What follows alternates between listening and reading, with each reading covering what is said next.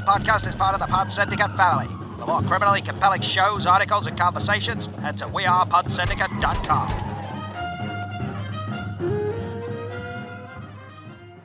All right, you primitive screwheads, listen up. I'm ready to party!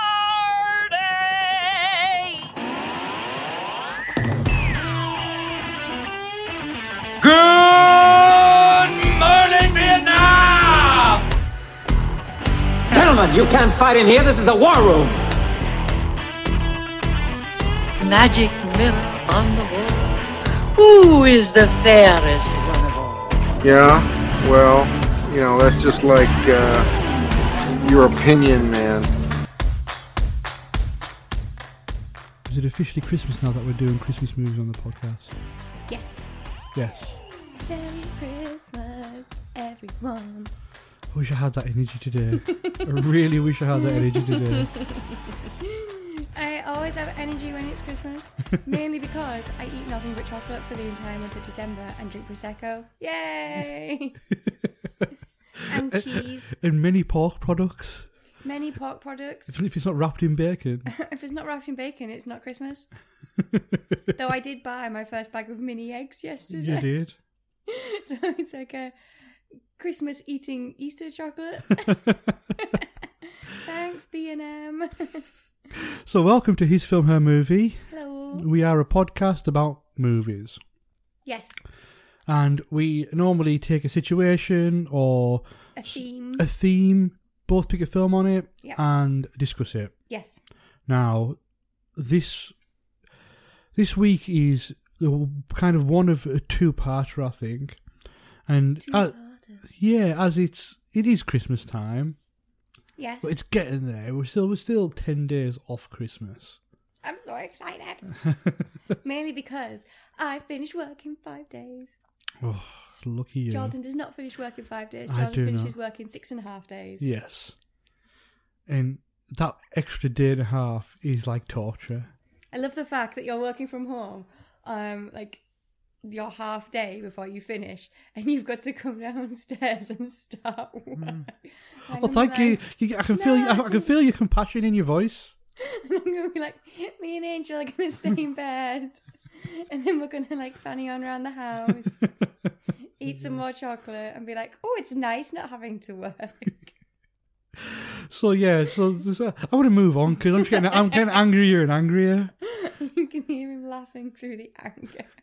So this week is quintessential Christmas movies. Yeah, or like feel-good Christmas movies. Yeah, it's the go-to Christmas movies as well. I think of the time, the classical scene Christmas movies, I would say. Yes. And I have chosen this week 1990s. The John Hughes written, Chris Columbus directed Home Alone. Yes, you have. And what did you choose? I picked the 1994, also John Hughes. Yes. Not all John Hughes. Miracle on 34th Street. Yes, it was co-written by John Hughes Yes. and produced by him. It's a John Hughes Christmas. It is a Christmas thought. No, I can't even think of anything that rhymes with John Hughes and Christmas. No. So I'm going to leave it right there. Well, I was going to pick the classic Muppets Christmas Carol. Yeah. But I can't have Christmas Eve without watching it. And Jordan refused to watch it twice in less than 2 weeks. So, I went for this one. This is my backup. So, yeah. And let us know what your Christmas movies are. Yes, let us know. Because I think everybody's got like a tradition to watch a certain one. Like my tradition one is Muppets Christmas Carol. But I can't waste it because to me, when you sit down on Christmas Eve with like some chocolates and the people that you love and you watch that film, it's like, now it's properly Christmas. And that's it. And I think it's just let us know what yours is, what's your traditions, what you like to do. Do you like to watch a few going to Christmas, or do you like to watch them on Christmas morning? Things like that. Just get in touch, and you can do that through our social medias. You can on at His Film Her Movie on Twitter, on at His Film Her Movie Podcast on Instagram. Get in touch. And also get in touch with the Pod Syndicate guys at Pod Syndicate. I'm sure they'll be putting up some Christmas themed. I think there has already been one right up. There's been talks of it. I think there's a alternative Christmas Yeah. little thing being put up there, and it's like a nice little article for you to read because everybody's got a different Christmas film. And that would then, of course, be for next week, would be our alternative Christmas films. Absolutely. So that'll be good. Yeah, yeah. Yes. But I don't think we have any other housekeeping, really, do we? No, just follow us on social media and give the We Are Pod Syndicate a look over. Follow on Twitter, because it was Noel who looking after it. Yeah. It's now Mark. So God only knows what's going to go up, but it should end up being quite funny, really. Well, there we are. So which film do you want to start with first? Should we do Home Alone 2? Home Alone 2? Home Alone 1 first. I've wrote down Home Alone 2. Yeah. Because that's the one I really like. So we'll start with Home Alone, and we'll be back. Are those microwave dinners any good? I don't know. I'll give them a whirl.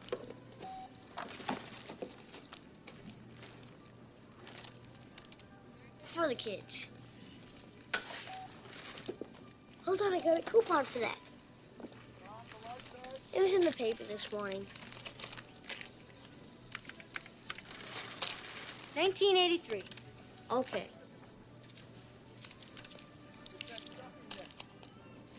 Are you here all by yourself? Ma'am, I'm 8 years old. You think I'd be here alone? I don't think so. Where's your mom?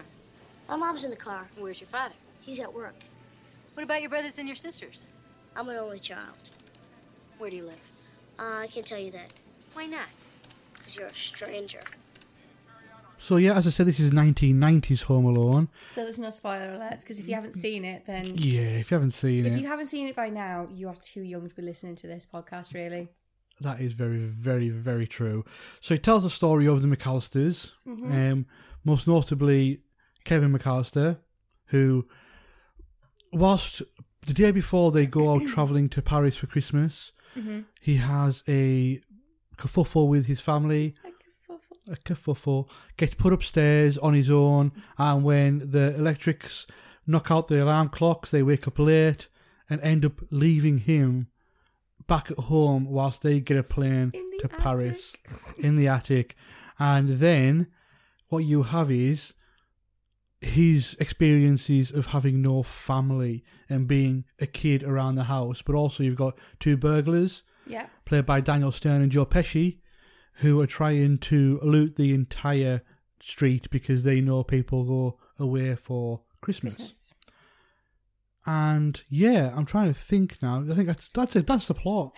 It's such a famous film. You can't really go into the plot because everybody knows that. Everybody knows the picture of him like screaming with his like yeah, and then it's like the poster and everybody knows it. If you haven't actually seen the film, you at least know like memes and clips and everything. So why to you is this like the quintessential Christmas film? Well, I'm going to actually say something now. I'm going to get a bit of a Grinch a reaction from you. It's because I'm generally, even though I do watch them, I am not overly like a lover of Christmas movies. If I want to watch a good movie, I just watch a good movie, no matter what time of year it is. You know what I mean? It's sort of like I don't really go out of my way to watch stuff Christmassy around Christmas time. Can I ask, when you guys were growing up, did you watch like a Christmas... No, okay. I think that's why, because there's certain films for us, we always watched a Christmas film. My mum and dad would get all the veg done, get everything prepped the night before. Me and my sister would help set the table, and then no doubt one of the parents would then redo the table because we'd done it so badly, ready for everybody to come the next day.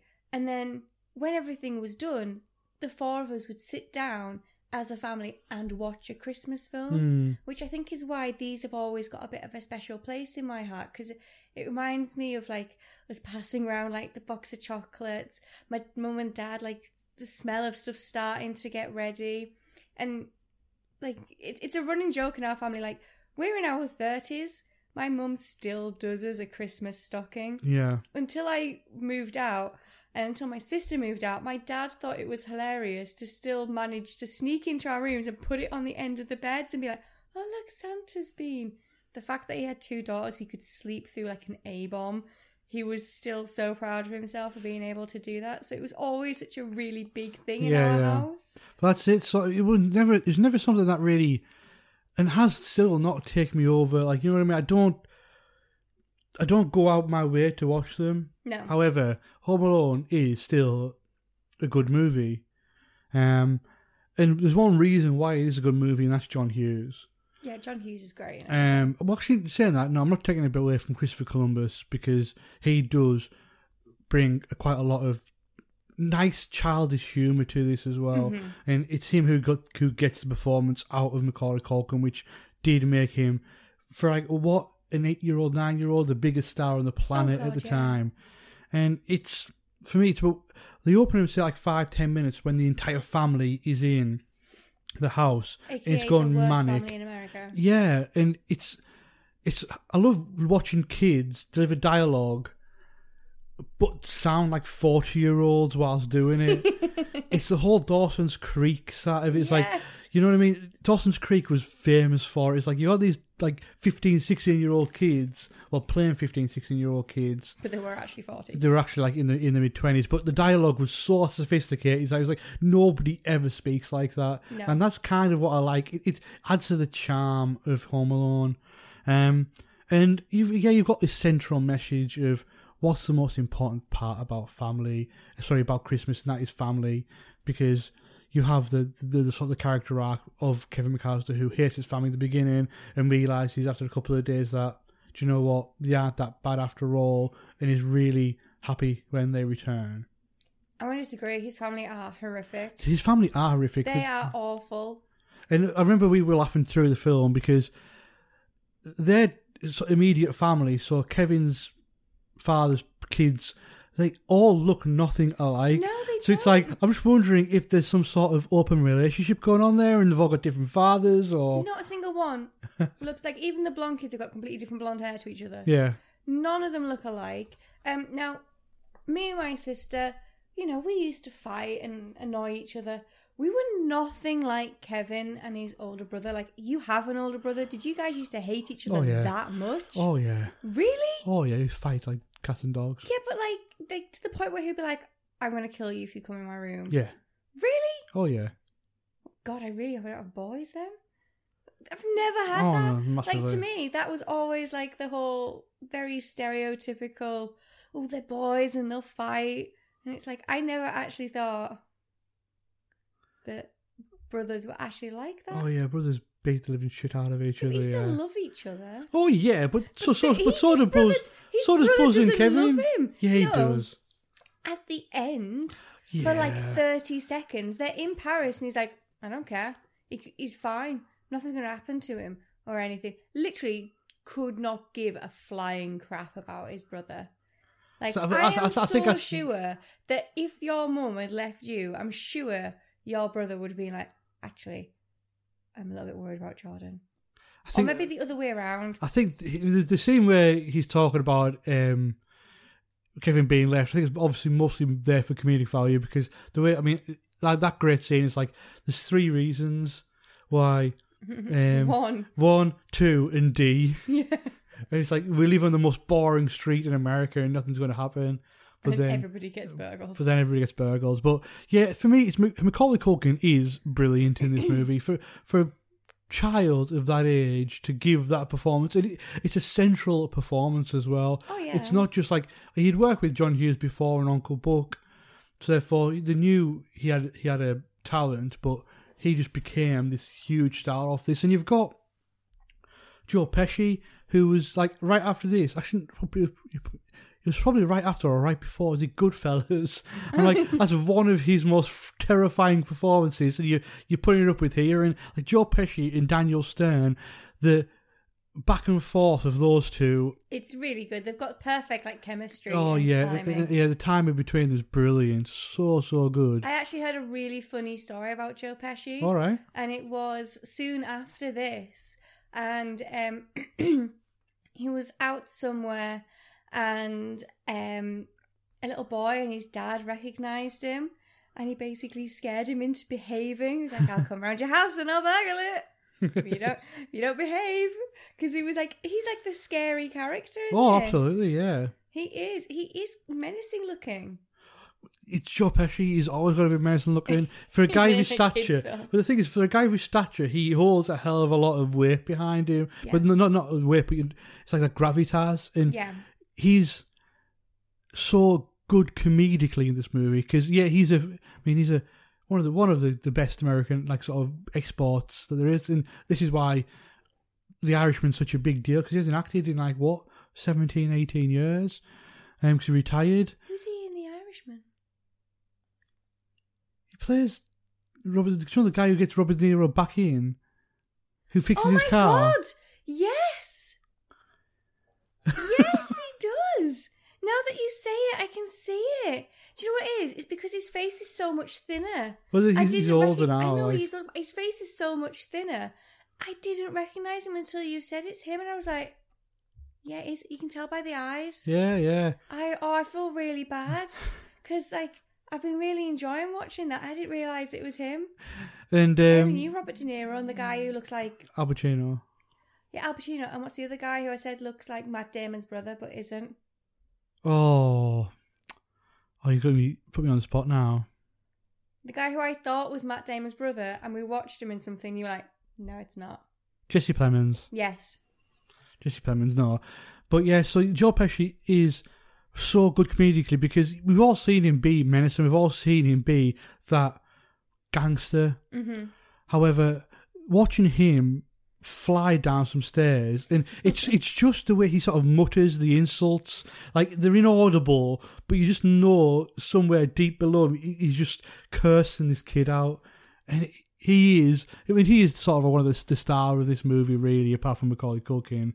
But one thing that whilst watching this was, I keep forgetting how long, because when you think about Home Alone, what's the first thing you think about? I literally just think of him like chucking paint cans at people and that sort of stuff. I've wrote down stuff. I was like, I completely forgot this happened. But you think about the booby traps. Yeah. And I always forget how long it is before you actually get to that. Yeah. Because you're watching the film for a good, maybe an hour before you even get to those scenes. And yeah, it's just like that ramp up towards it. And don't get me wrong, there's some good stuff in there. And this is a kids' movie, obviously. Yeah. But it's like that sort of kid's dream of like having no repercussions, being able to jump on the bed, eat ice cream with... I love that. That was ice cream, marshmallows, chocolate and strawberry sauce in front of the TV and a giant bag of chips. Looked great.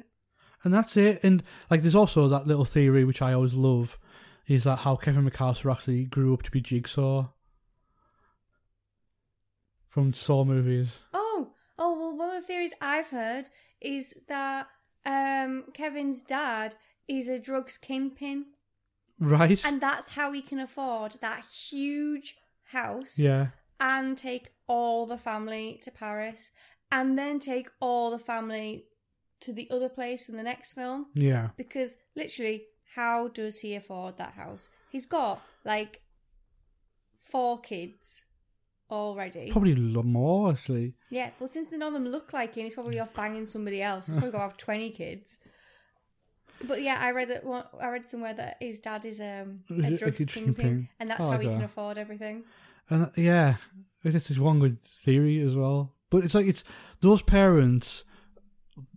They try to make him come across as like, oh, they made this mistake, but generally they're awful parents. They're awful parents, but it's not even like part of it. Well, it is part of the movie, but it's like the adults going to first class on that goddamn plane and put the kids in coach, and some of them kids are like 6.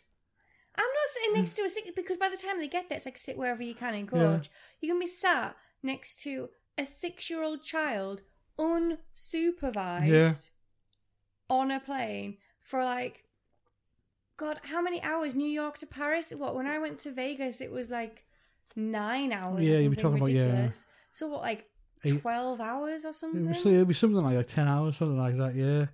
But it's It's for me. The Home Alone isn't a great movie. It's a good movie, but it's a good Christmas movie. Mm-hmm. It takes quite a long time to get going. It's got a lot of heart in it, and I do love the whole character arc of the person that they're scared of. I forgot his name. Oh, the next I found that absolutely heartbreaking because he knows that everybody in the street is saying he's a murderer. Yeah. And he's not. That's really upsetting. It's got a lot of heart, and that scene where he tells Kevin about like family and this and his story about him and his son and how important they are, and that is the whole theme of the film, is that family, and I like that because it's not just it's not there just for the laughs. It's there to actually deliver a message as well, and especially Christmas movies, you're going to deliver a message because it's Christmas, and that's what they're there to do. Yeah. Other than that, I don't really have much more to say about it because it's Home Alone. You can't really go into massive amounts of analysis. I feel like though, as you get older, like we pointed out right at the start, he's really scared of the furnace in the basement.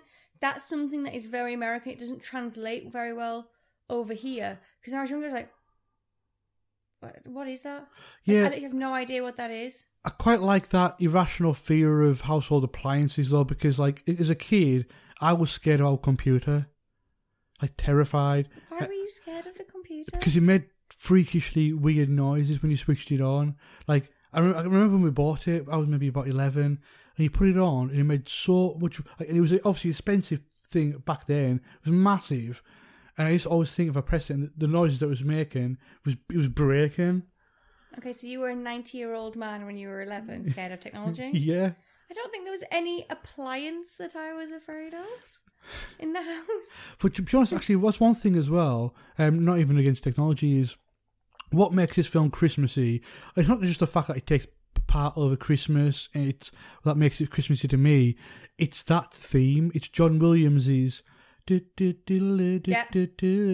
Christmassy to me. That is very Christmassy. You hear that and you're like, ooh, Christmas. And that's it. And that theme actually is really beautiful as well, because it starts off kind of creepy, this with Danny Elfman vibe to it, and then it goes into this nice soft melodic score, and it's wonderful. It's even the fast stuff when they're in the airport.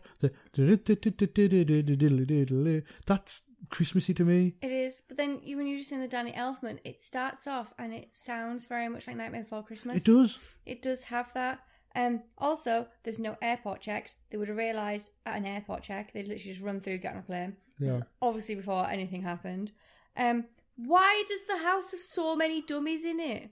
And they're not like his mum's got like a sewing machine that you spot. These aren't dressmakers dummies. They're full on from a shop dummies. Like some part of it doesn't make any sense. Yeah. At all. And I also was saying about we wouldn't be able to do parts of it now, like the spider. Well, yeah, I mean, there is some sort of like animal cruelty laws. I'm pretty sure that they can't start throwing the spider, because they actually throw the spider, which you wouldn't be able to do nowadays, which is horrendous. And I don't like spiders, but still, that is kind of bad. But it's also stuff like this film exists in a time where if you had a mobile phone, just ring him. You all right? Yeah, fine. All right, then we're going to try and get our way home. Go to, we've messaged so and so, go to next door neighbour's house, but just stay there. But that's it. But I quite like that you'd have to explain that to kids nowadays. It's like, oh, the phone lines were down, so we couldn't phone. It's like, but what about the alarm clock? Yeah, that goes off. My mum and dad had the exact same alarm clock, like up until last year. And my dad used it every single day to get up for work, and they only changed it because it started going off randomly in the middle of the night. Like it came, so that sort of thing. And then, but theirs was like a battery one, but you could plug it in. Yeah, absolutely hilarious, because I was just always like, that could happen to us. Oh no! And one last thing about Home Alone is John Candy. Yes, the Polka King of the Midwest. The Polka King of the Midwest. Like, John Candy is amazing. Yeah, whenever he turns up into a movie, he just makes you smile. But one thing I forgot to say about this, see him lurking in the background, getting a little bit closer, But I think they only had, I can't remember if I've read it or seen it or heard it somewhere, but But I think they only had him for 1 or 2 days, and that he actually made up 90% of what he says on screen. He just ad-libbed it all. We left the kid in the funeral parlour all day. Yeah, he started talking again after about 6 weeks. But then, what I love about that scene is you've got John Candy doing that, but you've also got Catherine O'Hara, who in herself is this brilliant improviser, because she comes from the school of Christopher Guest, who did This Is Spinal Tap. Seeing them two play off each other. But yeah, John Candy, whenever he turns to be in anything, he is just gold. See, I'm just gutted the fact that I didn't know John Candy until I was much older. So I was like, why is this guy in this film? I'd not seen Uncle Buck or anything like that. Like, people who know us, they know that me and Jordan love films, but our families aren't as big into films. So I didn't see any of like these classics, like John Candy films, until I was much older. And now it's like, oh, I could have really loved that little cameo when I was younger, going, look, there he is. But yeah, I think that's the last thing I wanted to mention on Home Alone. So yeah, I think we can just have a break and we'll come back with Miracle on 34th Street. Are you a craft beer junkie? Do you eagerly anticipate the freshest IPA release from your local craft brewer? Do you check in every beer you've ever had on Untappd? Do you know the difference between a Belgian triple and a Berliner Weisse? Then do we have a podcast for you? What's Untappd podcast gives you beer reviews, interviews with brewers, behind the scenes access to beer festivals, games, and more. Whether you're a craft beer junkie or new to the world of craft brewing, What's Untappd podcast is something for you. Check us out online, iTunes, Spotify, YouTube, and now wearepodsyndicate.com. And as always, keep drinking, you dum-dums.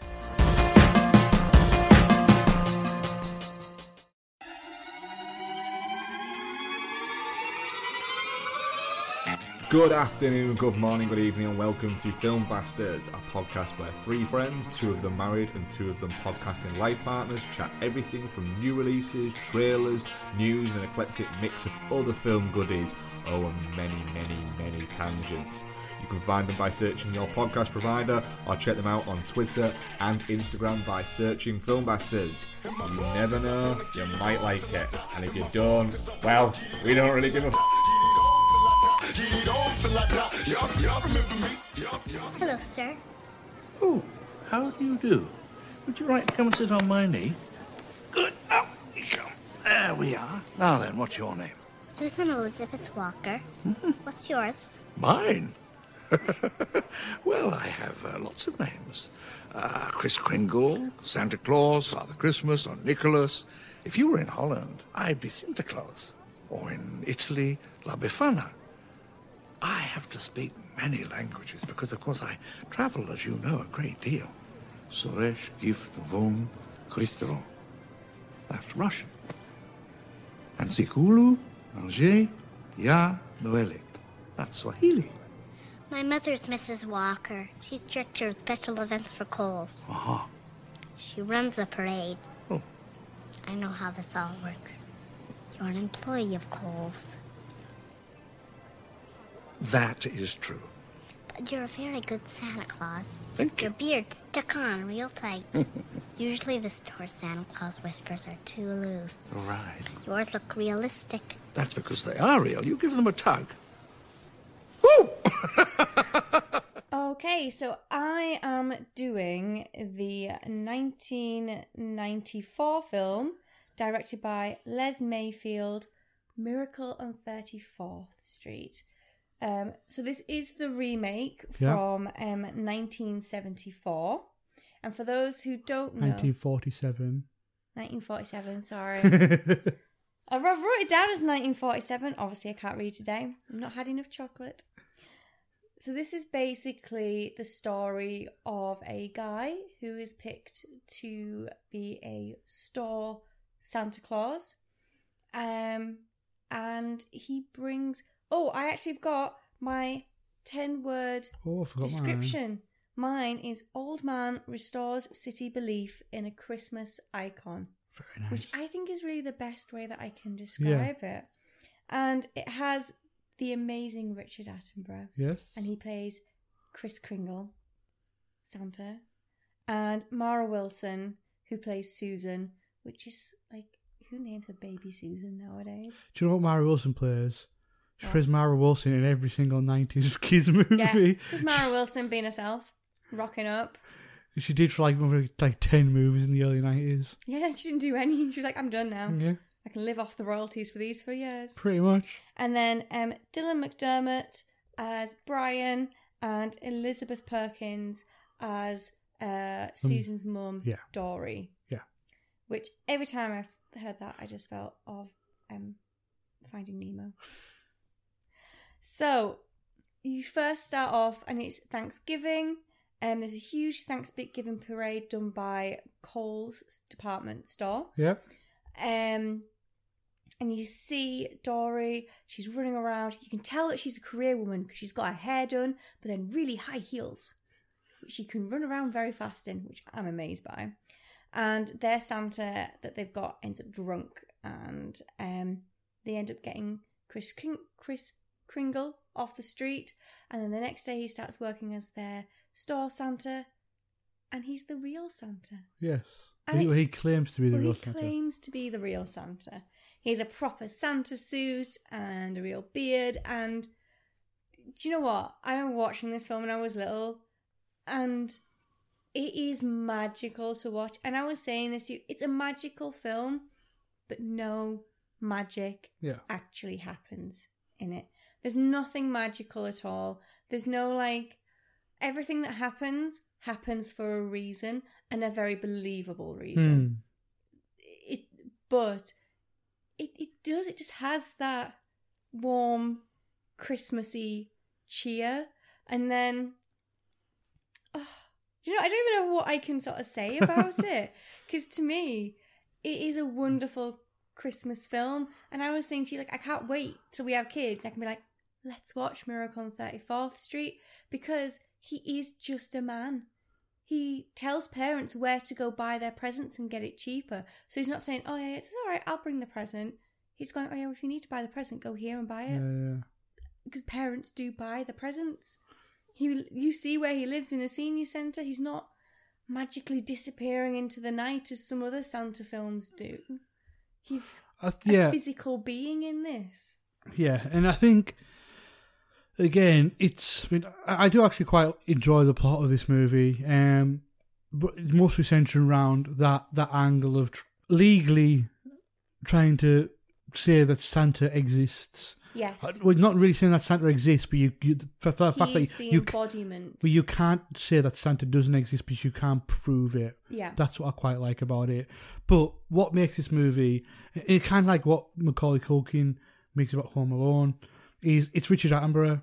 Oh yeah, he's just wonderful. And you just want to give him a cuddle. You do, and the thing is, there's one thing as well, is there's nothing more than, or more, not alarming, that's the wrong word. There's nothing more sort of, you spot it when you put a great actor in a group of, not bad actors, but just sort of your normal... Bog standard. But no, not bog standard, but just TV actors, basically. Because when he's on screen, when he's talking, you are so drawn into what he's saying. He is Santa. He's magnetic, and he is really, really... Yeah, you believe that he is Santa-ing this, and it's through his warmth and through the fact that he doesn't really have any cynicism in him. No. And it's just him trying to spread joy. And also, you've got this idea throughout the film, especially it sort of bodies itself within that Mara Wilson's character and the mother. It's that fighting the thing of let kids be kids. Yeah. Which I fully get. It's yes, you can say that you're lying to your kids that you send Santa, but no, it's when you're trying to give your kids a world view and to give them opinions, no, let them use their imagination, let them, for the first part of their lives, believe that magic exists. Yeah, and I think that's lovely. Yeah, and you're robbing them of a childhood there, and I think that is what Dylan McDermott's character is trying to get across to Elizabeth Perkins, because you get the idea of what Elizabeth Perkins is saying. Like, well, I don't want her to be sad when she finds out this in the future. She's a realist. Yeah. So it's like, well, but are you really sad that Santa doesn't exist when you remember the fond memories rather than the betrayal? See, because it's not. Yeah, it's not. It's like I said earlier, of my dad always going, oh, look who Santa's been. If, like, he did that up until I moved out in my late 20s. And he would always joke about it because he'd be like, but that's what we did. Yeah. It keeps that, like, fun little bit. And then when you get older and you have, like, younger, like, we've got little niece and nephew, and our friends have got kids, and be like, oh, is Santa coming and everything. And you see the excitement and everything about it. It's lovely, and it makes you feel like it reminds you of being a kid at Christmas. And to me, that's what this film does. It's a very realist film. It has a lot of things set in, this is how the system works and this is what happens. But it's got, like I said, Richard Attenborough, he's amazing in this. Yeah. He is just wonderful. And the scene with the little deaf girl. Yes. That makes me cry every single time. Like, I even cried last night when we watched it. Because it's that whole every child. It's compassion. Yeah. But every child can feel the magic at Christmas. Yeah. No matter who they are. I don't know. It's only that she's deaf and she just wants to go and see Santa, and she was happy enough just to be able to go and see Santa. But the fact that he was able to, like, sing Jingle Bells with her and talk to her, that's like a memory that a child would then keep. Oh, yeah. Because we were discussing about how you never went to go see, like, a Star Santa. I can never remember going to see a Star Santa. But my mum used to always take me and my sister to one big department store where we lived, and in the basement they used to make it out to be Santa's grotto, and we used to always go, and it was amazing. I remember going in, it being all dark and twinkly lights everywhere, and, like, elves telling you where to go and everything. Yeah. And then at the end you get, like, a little prezi, and it was great. You get to go see Santa, tell him what you want, have a picture taken. Loved it. That to me is part of the magic. And when you see Mara Wilson's character at first, and she's like, yeah, I know, it's just like, you just seem a little bit sad. Like, she looks on at the other kids with envy. Yeah. Because she's like, they're so excited and they're so happy living, I don't want to say like living this lie, but I actually think, I mean, watching these, and these aren't the bad things about these movies. Maybe they are. I mean, there's a couple of things I wanted to say about Miracle on 34th Street. Is it kind of looks like a TV movie. It doesn't look cinematic, and I think it sort of forgets who its main character is halfway through, because, like, for the first half of the movie, Mara Wilson is technically the protagonist of this movie, and then when it moves into the courtroom stuff, she just isn't on screen for the next 25 minutes. That's true. It's like, okay. Maybe she had to go to school. Maybe. But what I think we could talk about is these two Christmas movies about the higher to middle class people of kids who can't say what they want for Christmas, what they basically in Home Alone, they live in a huge suburban house with, I mean, it must be like 15 rooms. And in Miracle on 34th Street, at the end, they get a huge house, a mansion, in a brownstone apartment overlooking Central Park before they even move. So it's sort of like, it's Christmas Eve, but what is the messages that it's holding across here?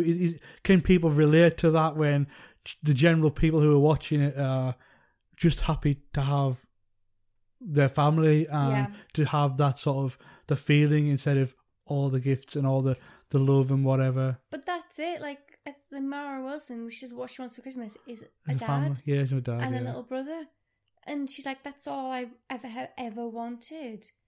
So again, it's the simple things. Yes, they are very rich. And yes, she wants a house and a dad and a baby brother. Yeah. And not only a house that must be like, well, I was saying like $3.5 million. Yes. But the whole, she wants a family home. Yeah. She's seen it in the catalogue, and that's what she wants. She wants a home filled with happiness and love. Yeah.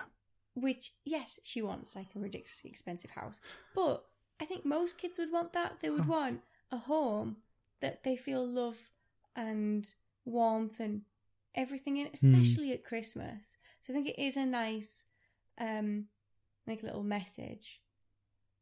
But yeah, she's got more expensive taste than I do. Yeah, it really does. But no, the thing is, it's like Home Alone. It's a great movie. No, but is it a good Christmas movie? Yes, because it does make you feel all warm. Like when I've always loved the conclusion of this movie, and obviously the original is the fact that you've got this plot device at the end where you have the dollar bill and In God We Trust, and how that then gives the judge the confidence. Well, the idea of saying, well, we can't because you give me proof that God exists. Can't. It's like setting a precedent. It's like if people said, all right, well, you said that Santa doesn't, somebody's then going to come up and go, well, God doesn't exist. Yeah. And they're going to have to rule on that, and they'd have to rule in the same way. So he's also kind of protecting himself by being able to do that. But it's just a nice... I also really like the fact that it's the We Believe campaign, which is like such like an early hashtag. Like you could see that working now, and it's been like all over Twitter and Instagram and everything else. Yeah. I also think there's a it's what gets him arrested in the end, but there's a paedophile joke in there. There is a pedo joke. And it just doesn't really fit the film, you know what I mean? I don't know how they would try and get something out of him, but when he does say that, it's like, well, kids need that explained to them. Well, no, I don't think a kid would question that, because the man saying it is nasty and dirty, and we've seen him, and he's not a nice man. Yeah. So he's just saying nasty things to Santa. He's just saying things to try and make Santa annoyed. And he's saying them in a nasty way, so I don't think kids would question what it was he was just saying. So I completely forgot that was there, and I was like, oh, does it really... You just felt like a sledgehammer at the time. I was like, oh, that felt so out of place. Mm-hmm. But not out of place for the character who was saying it. True. So yeah, I think that guy is very much... He's a nasty person. So kids would go, well, he's saying nasty things. Yeah. We might not understand them, but I don't think kids would question it. Yeah. Do you have any fun facts? I do have a couple of fun facts.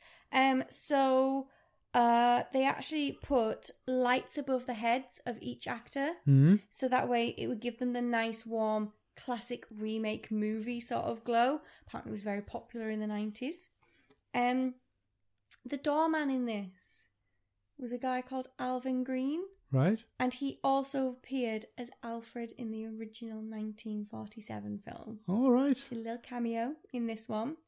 And finally, the store in it is called Kohl's.